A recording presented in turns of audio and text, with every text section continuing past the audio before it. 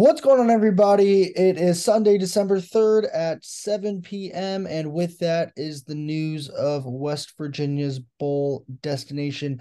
The Mountaineers kind of hit a little pivot swerve from the normal Big 12 bowl games. They are headed to Charlotte, North Carolina to take on the University of North Carolina Tar Heels in the Duke's Mayo Bowl. And I think that's a pretty good get if you're West Virginia. I think there was a lot of reporting done earlier about how the game switched and how West Virginia was able to get this slot, and all of it's just big time. And I think it's a pretty big stage. It's in a place where you have a large alumni base, and even though you're playing a team from that bowl game location state, I don't think it's the worst thing in the world. And I also think North Carolina is a pretty good opponent.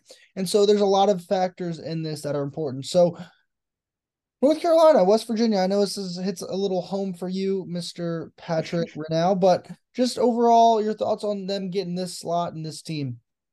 I definitely think, going into it when bowl games started getting announced and you saw Oklahoma not get that New Year's Six at large spot, kind of started to wonder where does West Virginia fall into these cracks and see some spots fill up, and all that's left is you're seeing Pop-Tart Bowls, all that's left. But you've got two Big 12 teams left. And then when the news came out, West Virginia's going to Mayo Bowl ACC opponent, then it's like, okay, that's something that works out. I think that's a huge get for West Virginia too. Um, and you're facing a good team in North Carolina where you can really kind of cap off what you did this season and build into something for next season. Yeah, I think that's a big component to this is that the opponent matters because when you're West Virginia and Neil Brown's already been announced as coming back, that news broke this week from Ren Baker, and you're trying to build and build and build and prove that you are in a good spot. Playing a team like North Carolina, who was what preseason top 15, something like that before the year, and obviously Mm-hmm. they're 8-4 now, but they're still a good ball club. And yes, they lost two to end the year, but I think when you want to have all these measuring stick conversations and see, oh, can Neil beat these good teams? It's a lot easier to judge that when you play a North Carolina squad than you play a group of five team that you might have played in another bowl game. And so that's the big deal for me is that you're playing another legit Power Five opponent. Mm-hmm. You're not having to schedule and not having to play someone who's not as formidable.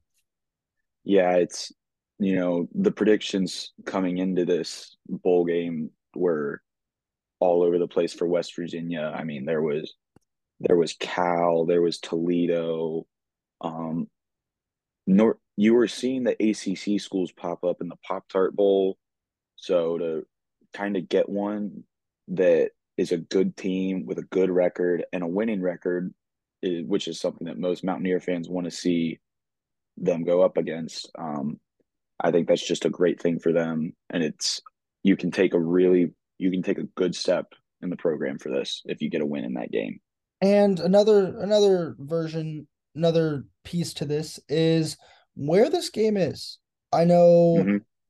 last time West Virginia was in Charlotte, they made some noise down there, and Yes.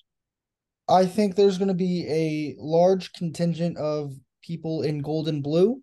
And Hmm. I think I'm not surprised by that, obviously, by any means. And I think it's going to be a great opportunity for West Virginia to kind of showcase themselves. I know in a lot of these bowl games, when you're playing teams from that state, you don't really have the opportunity to showcase your fan base and everything. But I really think there will be a good amount of people there, both schools well represented, obviously.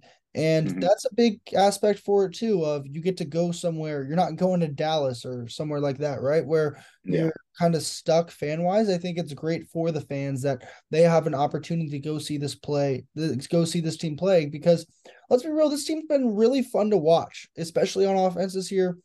And so you give a lot more people that chance. It's good for everyone involved. Yeah, it's Charlotte is known in West Virginia for kind of being that large alumni network place for the Mountaineers. But then also, it's from Morgantown, Charlotte is a little under a 6 hour drive for people. And it's just you take a straight shot on I-79, you find yourself in Charlotte, North Carolina. So I think there's going to be a lot of gold and blue there.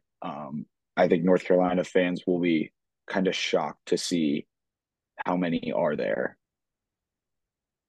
Shocked? You think they're going to be shocked? I think North Carolina fans will be shocked to see how many WVU fans are at that game.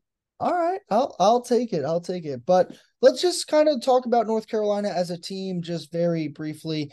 8-4, as I said earlier, two losses to Clemson and North Carolina State, both on the road to end the season. They also lost to Georgia Tech on the road earlier in 2023 as well. They've given up some points. They're susceptible on defense, but there's seems to be, and in my talks with Patrick before we clicked record, there seems to be like there will be a lot of points scored, a lot of fireworks. What you think, Patrick? Um, I think there are going to be a lot of rushing yards between these two teams. Amarian Hampton is a finalist for the top running back award in the country, and North Carolina is giving up 168 rushing yards a game, 91st in the country. When you've got a team of that has backs like Jaheim White and CJ Donaldson, a quarterback that can run like Garrett Green, you're going to see a lot of ball. You're going to see a lot of running, a lot of long runs. But then also North Carolina has a guy like Drake May being able to connect with someone like Tez Walker. And then West Virginia has a passing game that sometimes it shows up, sometimes it doesn't. North Carolina passing wise, um, opponents are getting 247 passing yards a game, 96th in the country. So it's going to be a game with a lot of points, a Yeah, lot of let's points.